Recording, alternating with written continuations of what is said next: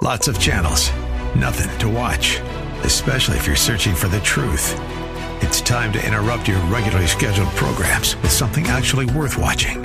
Salem News Channel. Straightforward, unfiltered, with in-depth insight and analysis from the greatest collection of conservative minds like Hugh Hewitt, Mike Gallagher, Sebastian Gorka, and more. Find truth. Watch 24/7 on snc.tv and on Local Now, Channel 525. 3-8. The following program is sponsored by Rosenthal Wealth Management. It's time now for Making Money Sense, live with Larry Rosenthal. Larry is recognized as one of the nation's leading financial and retirement planners and is here to answer your questions right now. Author, speaker, and talk show host Larry Rosenthal is dedicated to teaching others financial stewardship from a biblical point of view. Call Larry now. Studio lines are open at 855-ROSE-123. That's 855-767-3123. Making Money Sense is on the air. Welcome once again to the Larry Rosenthal Show. And here he is, Larry Rosenthal himself, in studio on this Memorial Day weekend. You know, Larry, just before we get started, I just want to shout out to our veterans and those who, of course, paid the ultimate cost this Memorial Day weekend for, thank you so much for your service. Without a doubt, Chris, we appreciate everybody's service, active, retired, and the families as well. And special prayer for all of them and for the people who have paid the ultimate sacrifice for our nation, too. What a great nation and great military service. Absolutely. So praise the Lord for America and our armed forces as well. So Amen. Definitely. Well, good morning, everyone. Welcome to the Making Money Sense Larry Rosenthal Show here. We always start the show off with what happened this past week in the markets, the economy, little blurbs here and there on it all. And basically the markets are trading on the tariff talk and geopolitical information now. You know, markets went a little sideways this past week. No big deal. Again, Wall Street needs clarity of direction. I say that all the time, and it is so true. And with the waters being muddied a little bit with the tariff talk on and off and changing this and changing that and blah, blah, blah, Wall Street's just sitting back waiting to see what's happening. And then the summit meeting with North Korea and President Trump, on, off. Again, people just waiting to see exactly what happens, how it's going to affect different things like that. So it's diplomacy and negotiation. So you have this from time to time. You have geopolitical risk. It's always one of the things that we look at when we break down the economy each month. We do take a look at what's going on the geopolitical landscape, and we get different reports on that because it is part of what affects economies, which then affects markets, around the world. So. Stay tuned. We'll see what happens in the coming weeks when all this stuff gets settled out, and then we'll be going from there. And whenever there's change, geopolitically or taxes, hence tariffs, things like that. Money's going to seek its place on the planet that gets the best rate of return given the risk level that the money's willing to accept. And that's what we're going to find out here in the coming weeks. Might be a month or so down the road before we get all the tariffs situation settled out. And then, money will move in the appropriate spots. So just stay tuned and make sure you stay diversified and keep a watch on it all. So, but pretty optimistic here from the economy standpoint going forward. Interest rates are continuing to climb a little bit.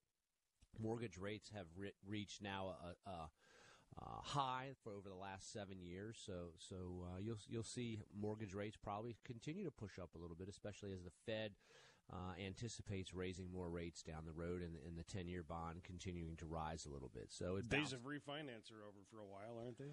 Not necessarily. The days of refinancing. It depends on where your mortgage rate is.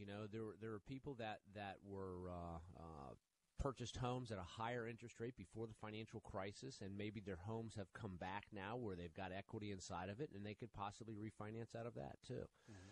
So it's not as prevalent as it used to be, but we'll see how that goes down the road. And there's a lot of information now with the new tax cuts, Chris, and everything. Since you brought up on refinancing and stuff, we can just jump right into as well. You know, there's lots of new rules involved in the financing of a new home under the new tax benefits, new tax program and stuff. You know, it used to be that the interest, you were able to write off the interest that was attributable to $1 million loan. So just the portion on the $1 million of interest was tax deductible.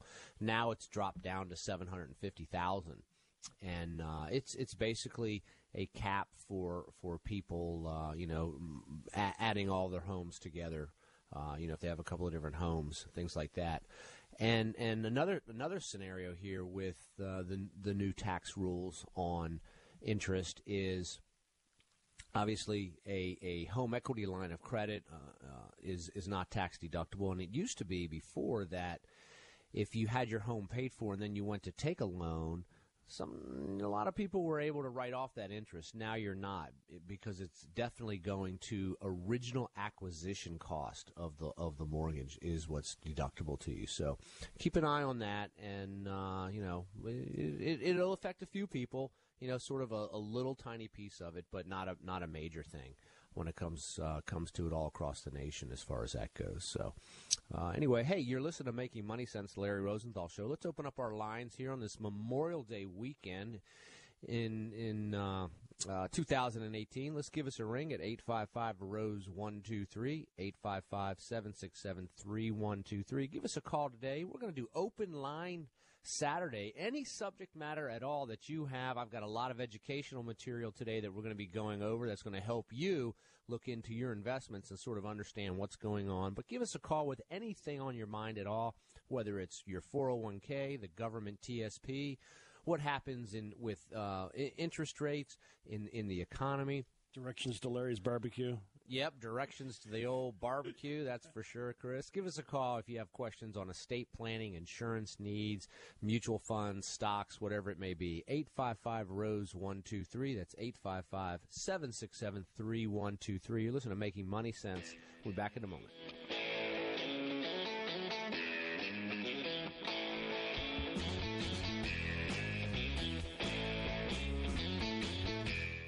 Listening to Making Money Sense live with Larry Rosenthal. Phone lines are open for your retirement and financial planning questions at 855-ROSE-123. That's 855-767-3123. More Making Money Sense in a moment.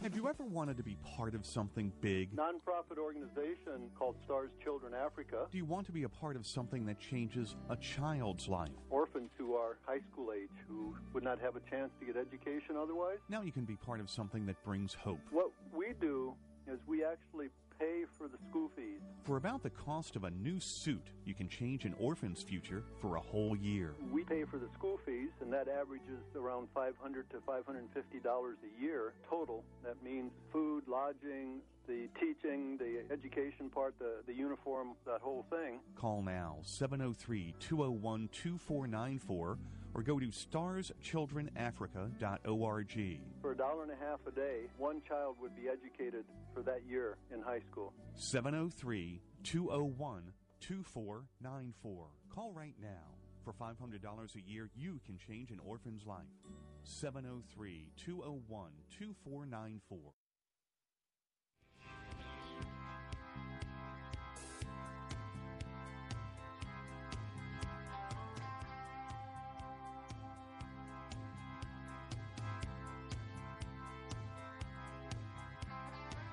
You're listening to the Larry Rosenthal Show, Making Money Sense. If you'd like to dial in, here's a phone number for you, 855-767-3123, to talk to Larry Rosenthal, our financial and retirement expert here in studio. That's 855-767-3123. Larry. Sure, Chris. We're going to be rolling out all kinds of educational information today. I just got a whole list of it all. People ask all the time about all the different ratios and what should I be looking at in my mutual fund, and how do I grade all the different things in my 401k, my choices. How do I check on all this stuff? Is it good, bad, indifferent? What do all these numbers mean? So, I thought, what? I get this all the time, and so I want to just come in here and talk a little bit about a handful of things that you want to look at in different sectors. Take a look at different ways that you can sort of look at your mutual funds, your ETFs, your overall portfolios. If it's just individual stocks, you can take a look. If you just have individual stocks in your portfolio, which a lot of people do. So let's say you have 15 different stocks in your portfolio, or 35. It doesn't really matter. You take the collective performance of that portfolio and you can compare it against the benchmarks, like maybe the NASDAQ or the Russell 2000 or the S&P 500. So how are you comparing it against? What are you looking at? And one of the things that you can pretty much take a look at if you're doing your own individual stock investments, take a look at your batting average. Batting average is a measurement. You can go to Morningstar.com and pull this up, and it's the number of periods that the product, meaning your individual basket of stocks, has outperformed the benchmark. So how often do you outperform the benchmark of what you're trying to invest in for your investment objective? Take a look at your batting average, and it'll tell you how much value you actually are adding to yourself when it goes to managing your investments. They don't actually call that a batting average, though. It's called a Yes, they do. I'm looking at it right here on my computer batting screen. Average, I'll flip the screen around to show you. Yep. It's right here. It's what is the batting average? And you take a look at it. So you can look at your mutual fund, and you can say, what's the batting average of the mutual fund? What's the batting average of my ETF? What's the batting average of my own individual stock and bond selection when I'm doing it myself, and I have my own investment portfolios? I've got this picture, this little baseball picture with your, Larry Rosenthal on it, and his batting average for all of his funds and everything in my face now. Hey, Chris, cool. Can you put the caller on hold here, and I can pick him up? Yeah, he's still talking to him for 1 second. Okay. But yeah, Yep. he'll be ready. Sorry. No worries. Yeah, so that's one thing that you can really take a look at is grade the basket of investments that you have. It's called the batting average. Go to Morningstar.com or just Google it up, batting average for investments. If you do batting average, you might get a lot of baseball players. Indeed. Yeah, but it's pretty neat. Let's shoot on over to Maryland and welcome Rick on the line. Good morning, Rick. How are you? Hey, how you doing? I'm well. How can I help you, sir? Well, I have two questions, and if you have the time, first question, basically, we have a home, and we owe $230,000 on it. And in my area, there is a train line coming, okay? The home right now is valued at $350,000. My question is, if we refinance, do we get that value or that difference, or does that go into equity? Or is it smarter to wait until the train line comes and then sell the house? So I don't understand the first part of your question. If you refinance, do you get what equity? What do you mean? Like if you refinance and pull all the equity out of your home? Right. Okay, so we owe $230,000. The house is worth $350,000. So if we refinance the $230,000, where does that difference go? The value, does it come to us, or does it? By refinancing the $230,000. Are you just wanting to lower your interest rate to get a lower interest rate, or do you want to pull the money out? That's my question. Can I pull the money out and do I have to pay that back? Well, no, you don't have to pay it back. You're just taking a loan against your home. So right now you owe $230,000. So suppose you do a refi cash out, and suppose you cashed out $30,000, right? Now you would owe. You would refinance. So you have $120,000 of equity in your house. Basically, yes. Yeah. So if you refinance the mortgage balance that you owe right now, and you pulled out $20,000 extra, then you would have $100,000 equity in your home and put $20,000 in your pocket. Okay, that's what I want to know. So now knowing that, should I refinance now or just wait until the value of the house is greater? Because the reason that it went to $350,000 is because of the train line that hasn't even been built yet. So what is your objective? Is your objective to pull some money out of the house to use it for something else? Well, my objective is to make the best financial and smartest decision, whether to pull it out now or to wait and sell it and get more out of it. Because I'm not. I mean, that's the goal, to sit at the table and pull as much money out as possible, whether we sell it in 2020 when the train is arriving, or whether we get it now and then just live there and let that be our forever house. So if you were to pull the money out of the house now, what would you do with it? Well, basically pay some bills, do some improvement, maybe, put some money aside for college. So I would say this. It looks to me like we need to get you sort of organized as to how you want to manage the equity in your home versus how it drops into your other bills and your cash flow aiming towards college and retirement planning. Here's the story, Rick. Equity in your home, it's an asset class. There's no doubt about it. Real estate is an asset class, and there's 9 different ways to manage equity inside of your home, okay? And what you're talking about here is possibly what's called a strategy of an equity exchange, where you're going to refinance, cash out money, and exchange the equity that's sitting inside your home, wood, bricks, mortar, and steel, and move it somewhere else. Whether you move it into college funding, whether you pay down some bills with it, or whether it sits in the bank or something like that, you have to have a plan in place for it, because what you're essentially doing is you're taking the equity today and you're reemploying it. But by doing that, you're going to have an increased mortgage payment. And then you take a look. Then you take a look down the road, and when you said 2020, when the train comes, well, what happens if the train comes, but at that point the economy goes into a recession? Your property values may not go up. So therefore, you've pulled money out, and your property values might stay the same. Now you're strapped with a higher mortgage payment monthly, and at the same time, if you took this equity out of your home, you may be paying off, bad credit card debt or something like that. I don't know what the situation is, obviously. That'll help you on the monthly cash flow. On the other hand, what happens if you pull the money out, the economy's fine, the train comes, and now your property values go up even higher? Now you've created more money just because the value of the property went up. So there's a handful. So Rick, there's a handful of different ways to really look at this. But since you don't really seem to have a concrete plan in place, my suggestion would be, let me send you out our financial planning toolkit.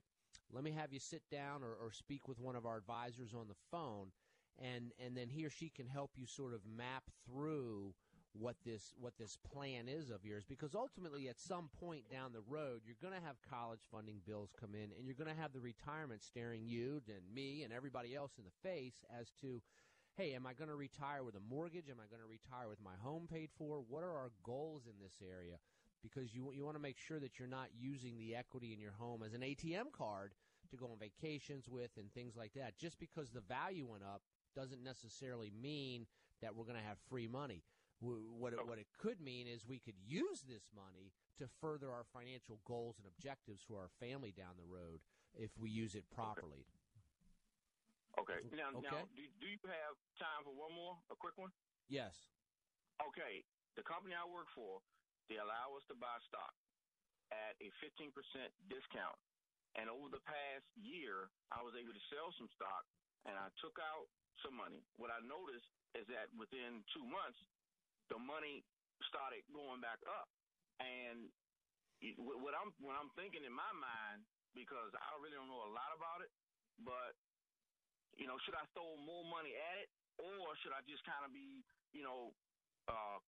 calm and just do $40 a week? Because right now I buy, 2 shares a month, but that's doing well. So I don't want to just say, throw a whole bunch of money at it and then, but the company is stable. The company is in Fortune 400, Fortune 500.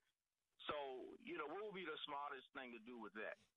So, Rick, here's the deal, okay?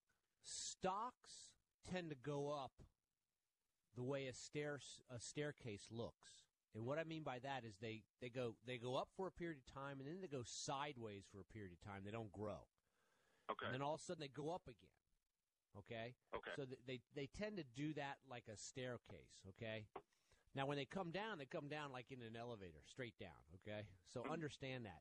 So if you have the ability through your payroll system to buy the stock of this company at a 15% discount, that's a huge opportunity. You've got a 15%, profit built into each one. And the time to really be buying it is consistently all the time. But if the stock is going up in value right now, and you say, hey, I like this, I can throw more money at it, we should be throwing more money at it all the time. Okay, because good. You're getting less shares as the price goes up. So essentially, in what your goal would be is for the stock to stay flat the whole time, the next 10 years, and you keep buying, and then all of a sudden it shoots way up right before you retire. That's the ultimate goal. My lesson here is I want you to consistently be buying all the time, and if it's a good company when it goes down in price, then you might want to throw some more money at it to get it at a cheaper price. But at the end of the day, this, coupled with the conversation about the home equity, coupled with the college funding, adding in retirement planning, are you going to stay in this house? Are you going to sell the house at some point down the road? All that needs to be packed into a financial plan to get a good global look of what your goals and objectives are, and that's really where we need to start. Okay. Okay. Listen, I'm gonna go ahead and put you on hold, and I'm gonna have someone reach out to you next week and get details. I don't want to get the details over the radio here, but get some details for you so that we can give you some guidance and direction on it all. All right. All right. Well, enjoy your holiday, and God bless you much. Absolutely, you too. Appreciate the phone call. You're listening to Making Money Sense, the Larry Rosenthal Show. Go ahead and dial us up at 855-ROSE-123. That's 855-767-3123. With any of your financial planning or investment questions at all, anything on your mind this Memorial Day weekend, go ahead and give us a ring. 855-ROSE-123. Listen to Making Money Sense, the Larry Rosenthal Show. We'll be back in a moment.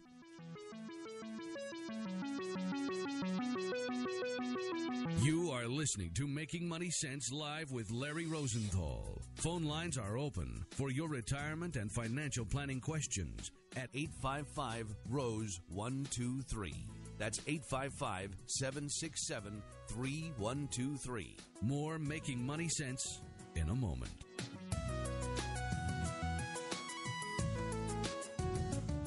Housing prices and interest rates have started to move up. This may be your last chance to take advantage of low rates and housing bargains. If you're considering purchasing a home within the next year, you need to call Troy Terrell at McLean Mortgage First to take advantage of his Loan First program. This can give you a winning bid over the competition, even when you come up against cash offers. The Loan First program will have you fully pre-approved so that you understand all aspects of your loan before you start looking for your dream home.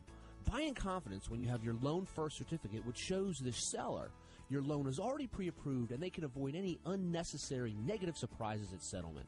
Troy's been helping homeowners for over 20 years in the D.C. metro area, and he and his team are ready to help you. Call him today at 571-490-7117. That's 571-490-7117 for your Loan First pre-approved certificate. 571-490-7117, or simply visit his website at anyhomeloans.com. Remember, you want control when you're making an offer on a home. Get your Loan First certificate. Call Troy Terrell at McLean Mortgage, 571-490-7117. Troy Terrell and McLean Mortgage Corporation's NMLS number 5618 and 99665. You're listening to The Larry Rosenthal Show. You are listening to the Larry Rosenthal Show on this Memorial Day weekend with Larry Rosenthal, our financial and retirement expert here in the studio, taking your calls at 855-767-3123. 855-ROSE-123. Larry. Sure, Chris. Getting back to our sort of financial education weekend here, we're going to talk something now about something called R squared. So when you're looking at your mutual fund, you can look at this number called R squared, and it's spelled out just like it says, R dash and the word squared. Reminds me of my high school algebra class right now. Exactly. You should see the formula in it. Okay. So oftentimes people say, well, how close am I to an index? How do I judge this thing? And again, you can go to Morningstar.com or just Google it up, and it'll give you the definitions. But basically, the R square is going to reflect the percentage of a mutual fund's movement, okay, when it goes up and down, that can be explained by the movements in its appropriate benchmark. For example, if you have a large company stock fund that buys growth and value investing, so it's kind of a blend, that pretty much mirrors the S&P 500. So you would take a look at the R squared number compared to the S&P. So when the S&P goes up and down, you can see the movements inside of it. So an R squared of 100, basically, and it goes from 0 to 100, will indicate that all movements of inside the mutual fund can be explained by the appropriate index, in this case the S&P 500, that it's compared against. So when an index fund funds that invest only in like S&P 500 stocks, its R squared is going to be very close to 100. On the other hand, if the R squared of that fund is very, very low, like maybe 35, then it's going to say, hey, you know what? Only 35% of the investments inside this mutual fund can be explained by the S&P 500. So a lot of times people, because they see what happens in the market, they every day the markets open and close, right, during business hours. What'd the market do today? What'd the S&P do? What'd the NASDAQ do? Those are the three most popular indices that people are looking at. The market, the Dow Jones, the S&P 500, and then the NASDAQ. So when a lot of people will just default to saying, well, hey, my mutual fund's not really following this, that, or the other. That's because what's called is your R squared in the mutual fund might be a little low. So when you want to really understand how or what your mutual fund is tracking, take a look at the number next to R squared, and if it's below 70, then find the appropriate index, okay? Then it might not be the S&P 500. It might be the World Stock Index or the Small Company Index or something like that. So it's very important to understand that you're always comparing apples to apples. And a lot of times, I get this a lot when I'm talking with a new client. We sit down and we look at things, and they start talking about, this, that, and the other, and I go, well, it's all based off of what's called your R squared. A lot of people go, what's an R squared? I've never heard of an R squared. How does it work? But basically, the R squared is a very reliable number that lets you compare the appropriate index to your basket of stocks and bonds inside your mutual fund that you have. So check it out. R squared is a good number to really take a good look at when it comes to making sure you're comparing apples to apples. It's kind of important there. Moving on a little bit, a lot of people will also want to know, how much up and down does my mutual fund go? And that's something called beta. My industry's got all kinds of crazy names, right? It's also Chris? your heart rate, right? Going up and down all the time. Yep, there you go. It's going up and down based off the stock market, right? So a risk, beta measures the risk of the sensitivity to a benchmark. In other words, if we'll use the S&P 500 again, if the S&P 500 has a beta rating of 1.00, so if the mutual fund you're looking at, or the ETF that you're looking at, or the basket of stocks that you own, they collectively have a beta measurement, let's say of 0.9, that means you're functionally 10% less risky than the marketplace, okay, than the index that you're comparing it against. And so, excuse me, if your beta is 1.25, that will say, hey, I'm 25% more risky than what's in the benchmark I'm comparing against. So the question becomes then at that point, Chris, well, is it good, bad, or indifferent? And the answer is yes. It doesn't matter. What matters is what you as the investor want. Do you want to have an investment that's a little less risky? Do you want to have an investment that's the same level of risk? Or do you want to have an investment that's a little bit more aggressive, more risky? It all depends on how somebody's going to pass their, quote-unquote sleep test at night. If you're laying in bed at night and you're going, man, my investments are too conservative, I need more growth, then there's a good chance your beta's low and vice versa. So take a look here at the beta measurement of your investments. A lot of people have most of their money saved in their 401k plans or the government TSP. Wherever you're employed, most people save most of their money in those types of plans.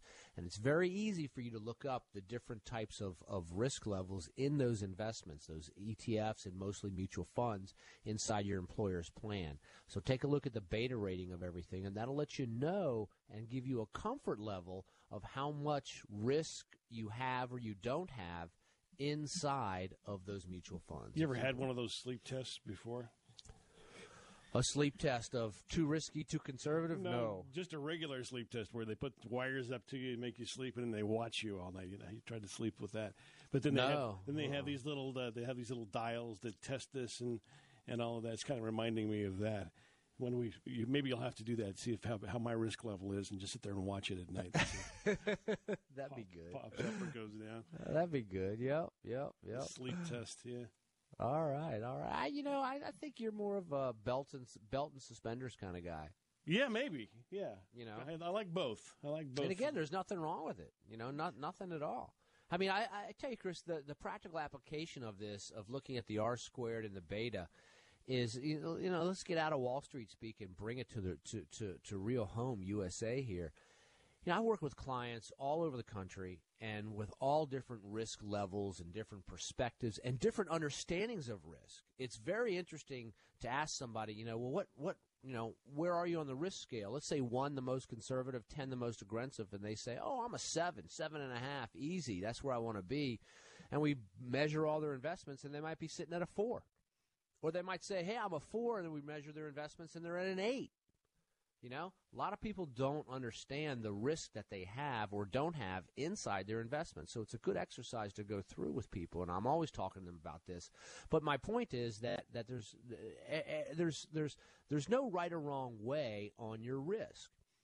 Too conservative of an investment creates risk as far as spending power, purchasing power. If your investments are so conservative that they don't keep pace with taxes and inflation, then you're going to lose your purchasing power down the road. So you need to have a balanced mix. You need to make sure that ultimately your dollars will keep pace long term with inflation and taxes so that you could maintain purchasing power. So when you sit down and you take a look at it, and let's suppose somebody says, Larry, I understand what you're saying. I understand the math, but I still just want to be conservative.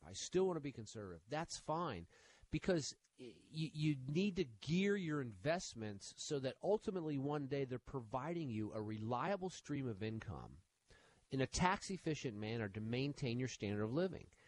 And so you sort of back into your financial plan taking a look at, all right, look, if this is our projected rate of return and income distribution at a certain age, how are we going to manage? Are we going to save more in order to get there? Are we going to retire on less? Are we going to work longer?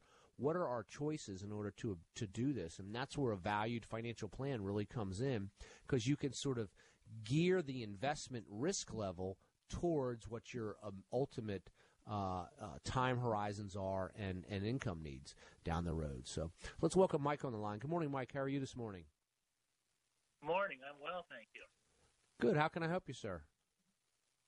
I have a question about timing of moving money into equity mutual funds. My wife came into a substantial inheritance. It's all invested now in money market funds because that's the manner it came to her.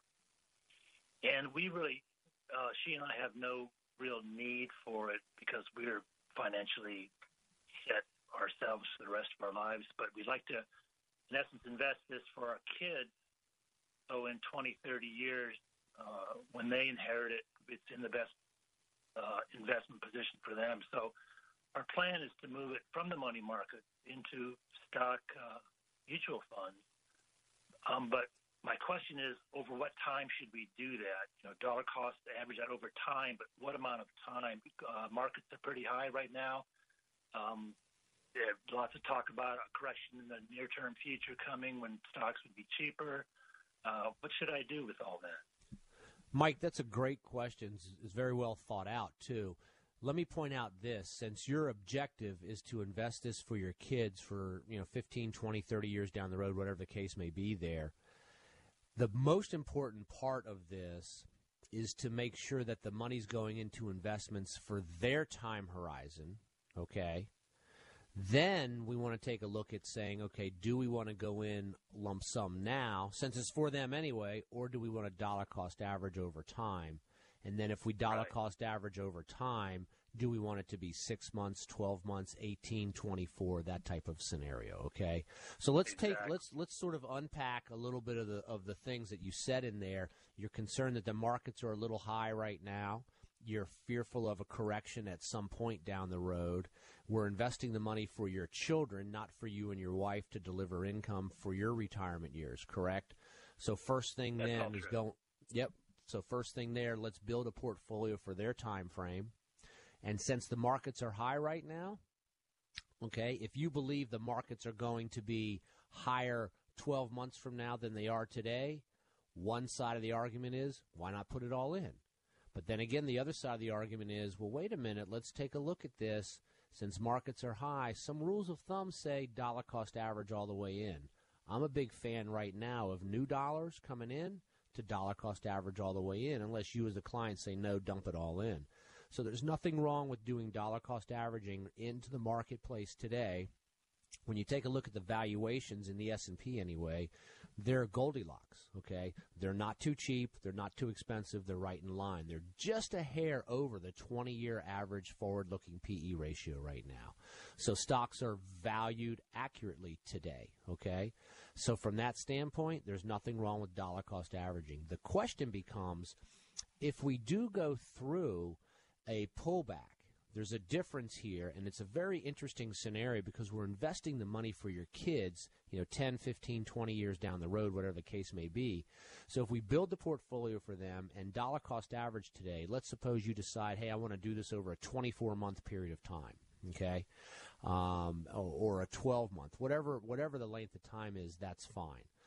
So the question is, if we have a pullback or a recession, let's break down the difference here, because a pullback, we've had 8 of them over the last 8 years of 5% or more.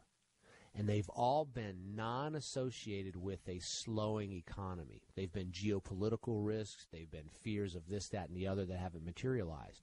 So that's just like an adjustment in the market. So if you're dollar cost averaging, and let's suppose next month in June, the market drops 5% for whatever reason, the tariffs, geopolitical issues, whatever it may be, right? Why not buy a little extra that month on the dip? As long as the underpinnings of the economy are still growing, we're still seeing expansion, chances are we're not going to go into a recession. Then when we go in, at some point down the road, if we go into a recession, 2 years, 4 years, 8 years down the road, whatever the case may be, at that point we want to take our principal and get it defensive. Once we start seeing leading economic indicators roll over and signs of a recession, take our principal, get it defensive, keep the rest in cash or move to cash, and then buy more when the markets are down low. So by doing dollar cost averaging and moving the money into a portfolio designed for your kids down the road, you want to basically buy on dips is what I'm telling you. Does that make sense? Sure, and when things are cheaper, buy more. Exactly, especially when you've got such a long time horizon down the road. That's exactly the way that I would approach that, Mike. But the biggest thing, the most important thing here is to make sure that you build the portfolio for their objectives. Because take a look at some of the sectors that are going to probably be expanding over their time frame that you're looking to invest this in. Sure. Okay, well, great, Larry. I appreciate the help. It's all well thought out and exactly what I was looking for. I appreciate it. Yep, absolutely, Mike. I appreciate the phone call. You have a wonderful weekend. Thank you. You too. Bye-bye. Bye-bye. You listen to Making Money Sense, Larry Rosenthal Show. Give us a ring at 855-ROSE-123. That's 855-767-3123. Back in a moment with more Making Money Sense. You are listening to Making Money Sense live with Larry Rosenthal. Phone lines are open for your retirement and financial planning questions at 855-ROSE-123. That's 855-767-3123. More Making Money Sense in a moment.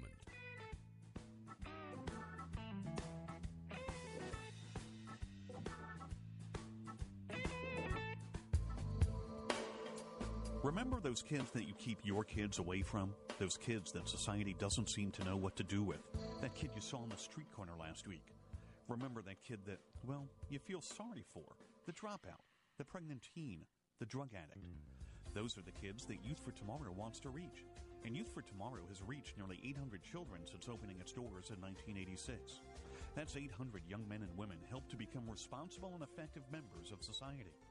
The founder and chairman of Youth for Tomorrow, former Washington Redskins coach and current NASCAR team owner Joe Gibbs, says if we don't do what we can to influence our young people, there are plenty of others who will, in the wrong direction. For more information about Youth for Tomorrow, call 703-368-7995 or go to youthfortomorrow.org. You can help turn a negative into a positive. Call 703-368-7995 or go to youthfortomorrow.org. You're listening to The Larry Rosenthal Show. This is The Larry Rosenthal Show. If you'd like to dial in, here's our phone number, 855-767-3123. You get on that line right now, you'll have an opportunity to talk to Larry Rosenthal live here in studio, our financial and retirement expert. That is 855-767-3123. Larry.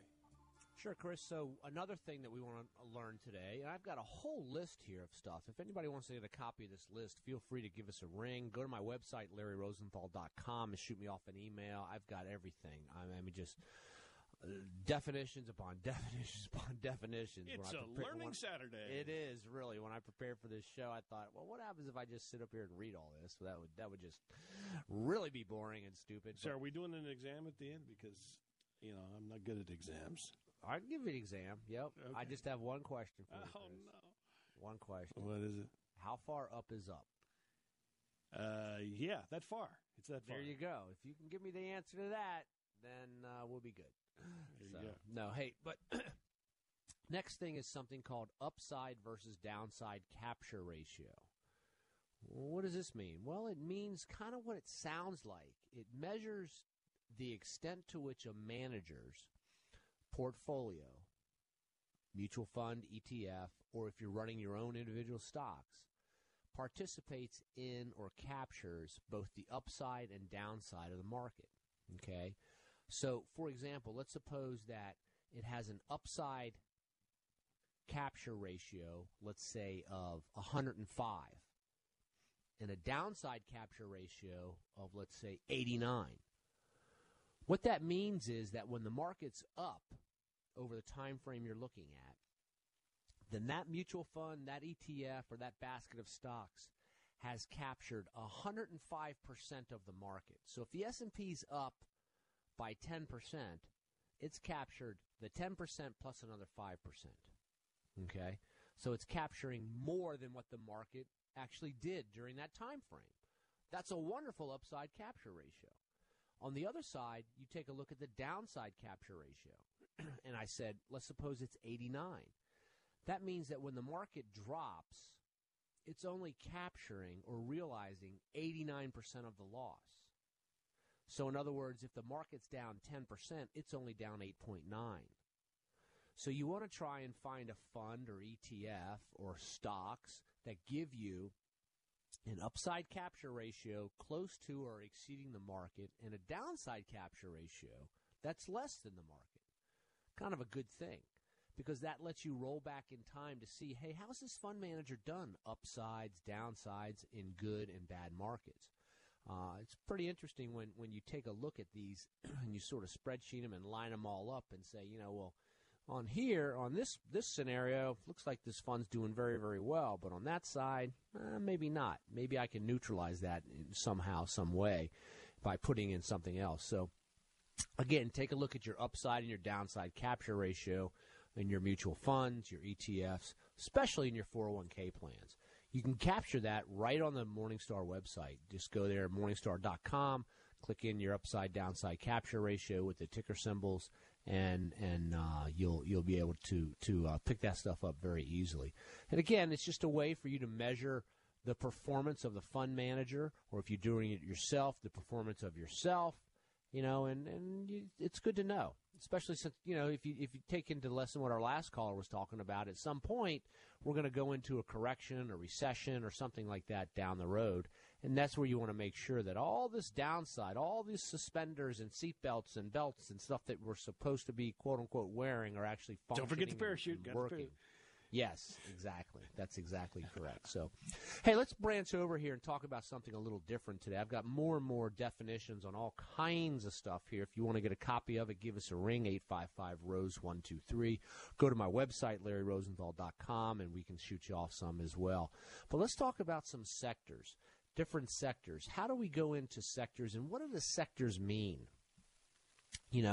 There's all kinds of sectors to invest in out there. And I'm just going to talk about a handful of the more, popular ones and the definitions of them.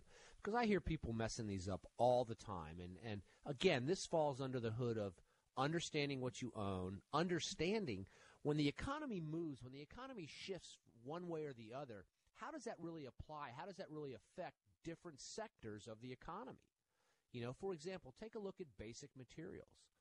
What is basic materials? What is the definition of basic materials? But they're companies that manufactures chemicals, building materials, paper products.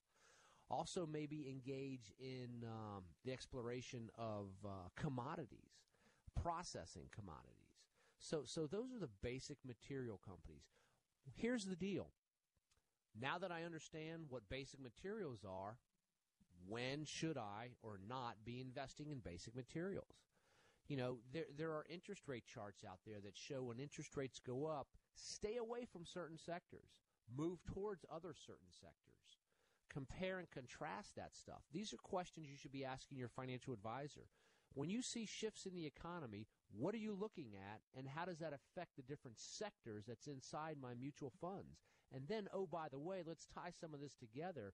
If I have a mutual fund in a basic material sector and the economy moves in a certain way, what's my upside-downside capture relationship with that portfolio, right?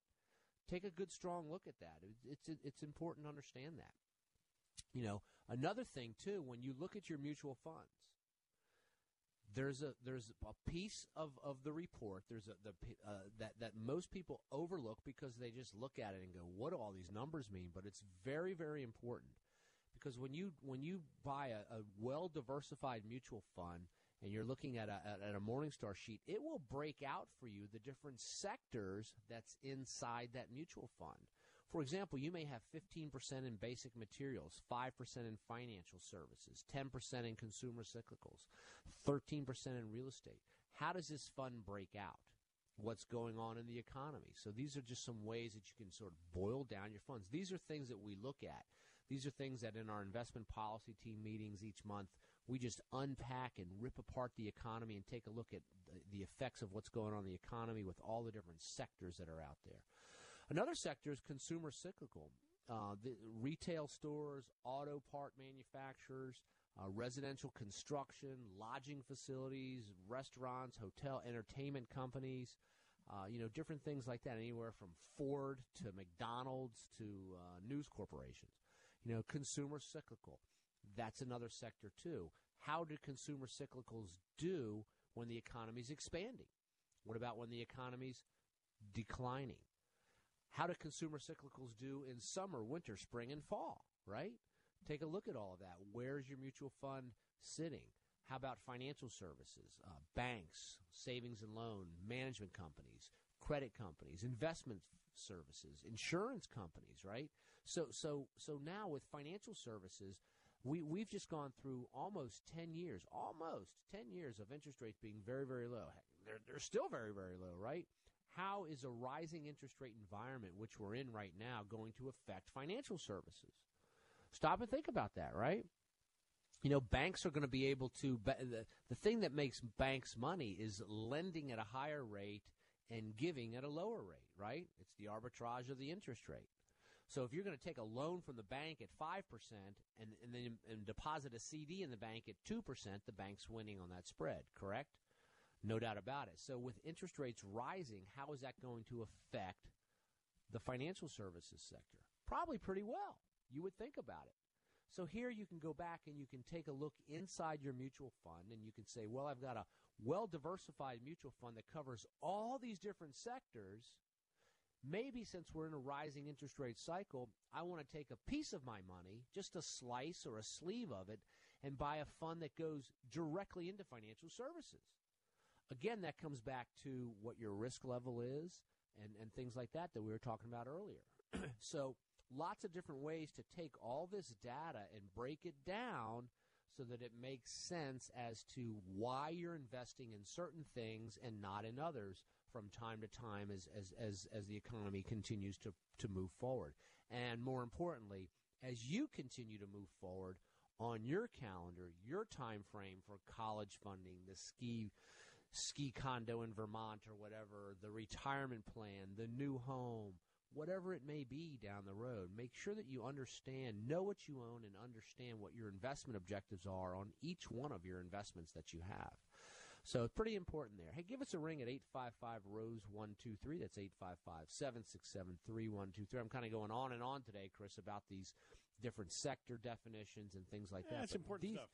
It really is important stuff, and these are the things. These are the building blocks. This is the DNA of making a financial plan work. It's the glue. It's the mortar of putting your mutual funds together. You've heard me say for years now, there's always pros and cons to every investment out there.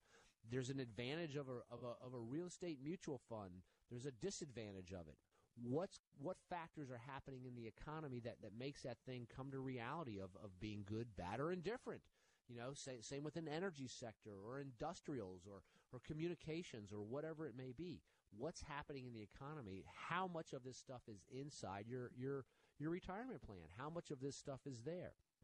You know, when you go back and you take a look at modern portfolio theory, it says you should always carry X amount in certain sectors, even if those sectors are out of favor. But I say, well, wait a minute here.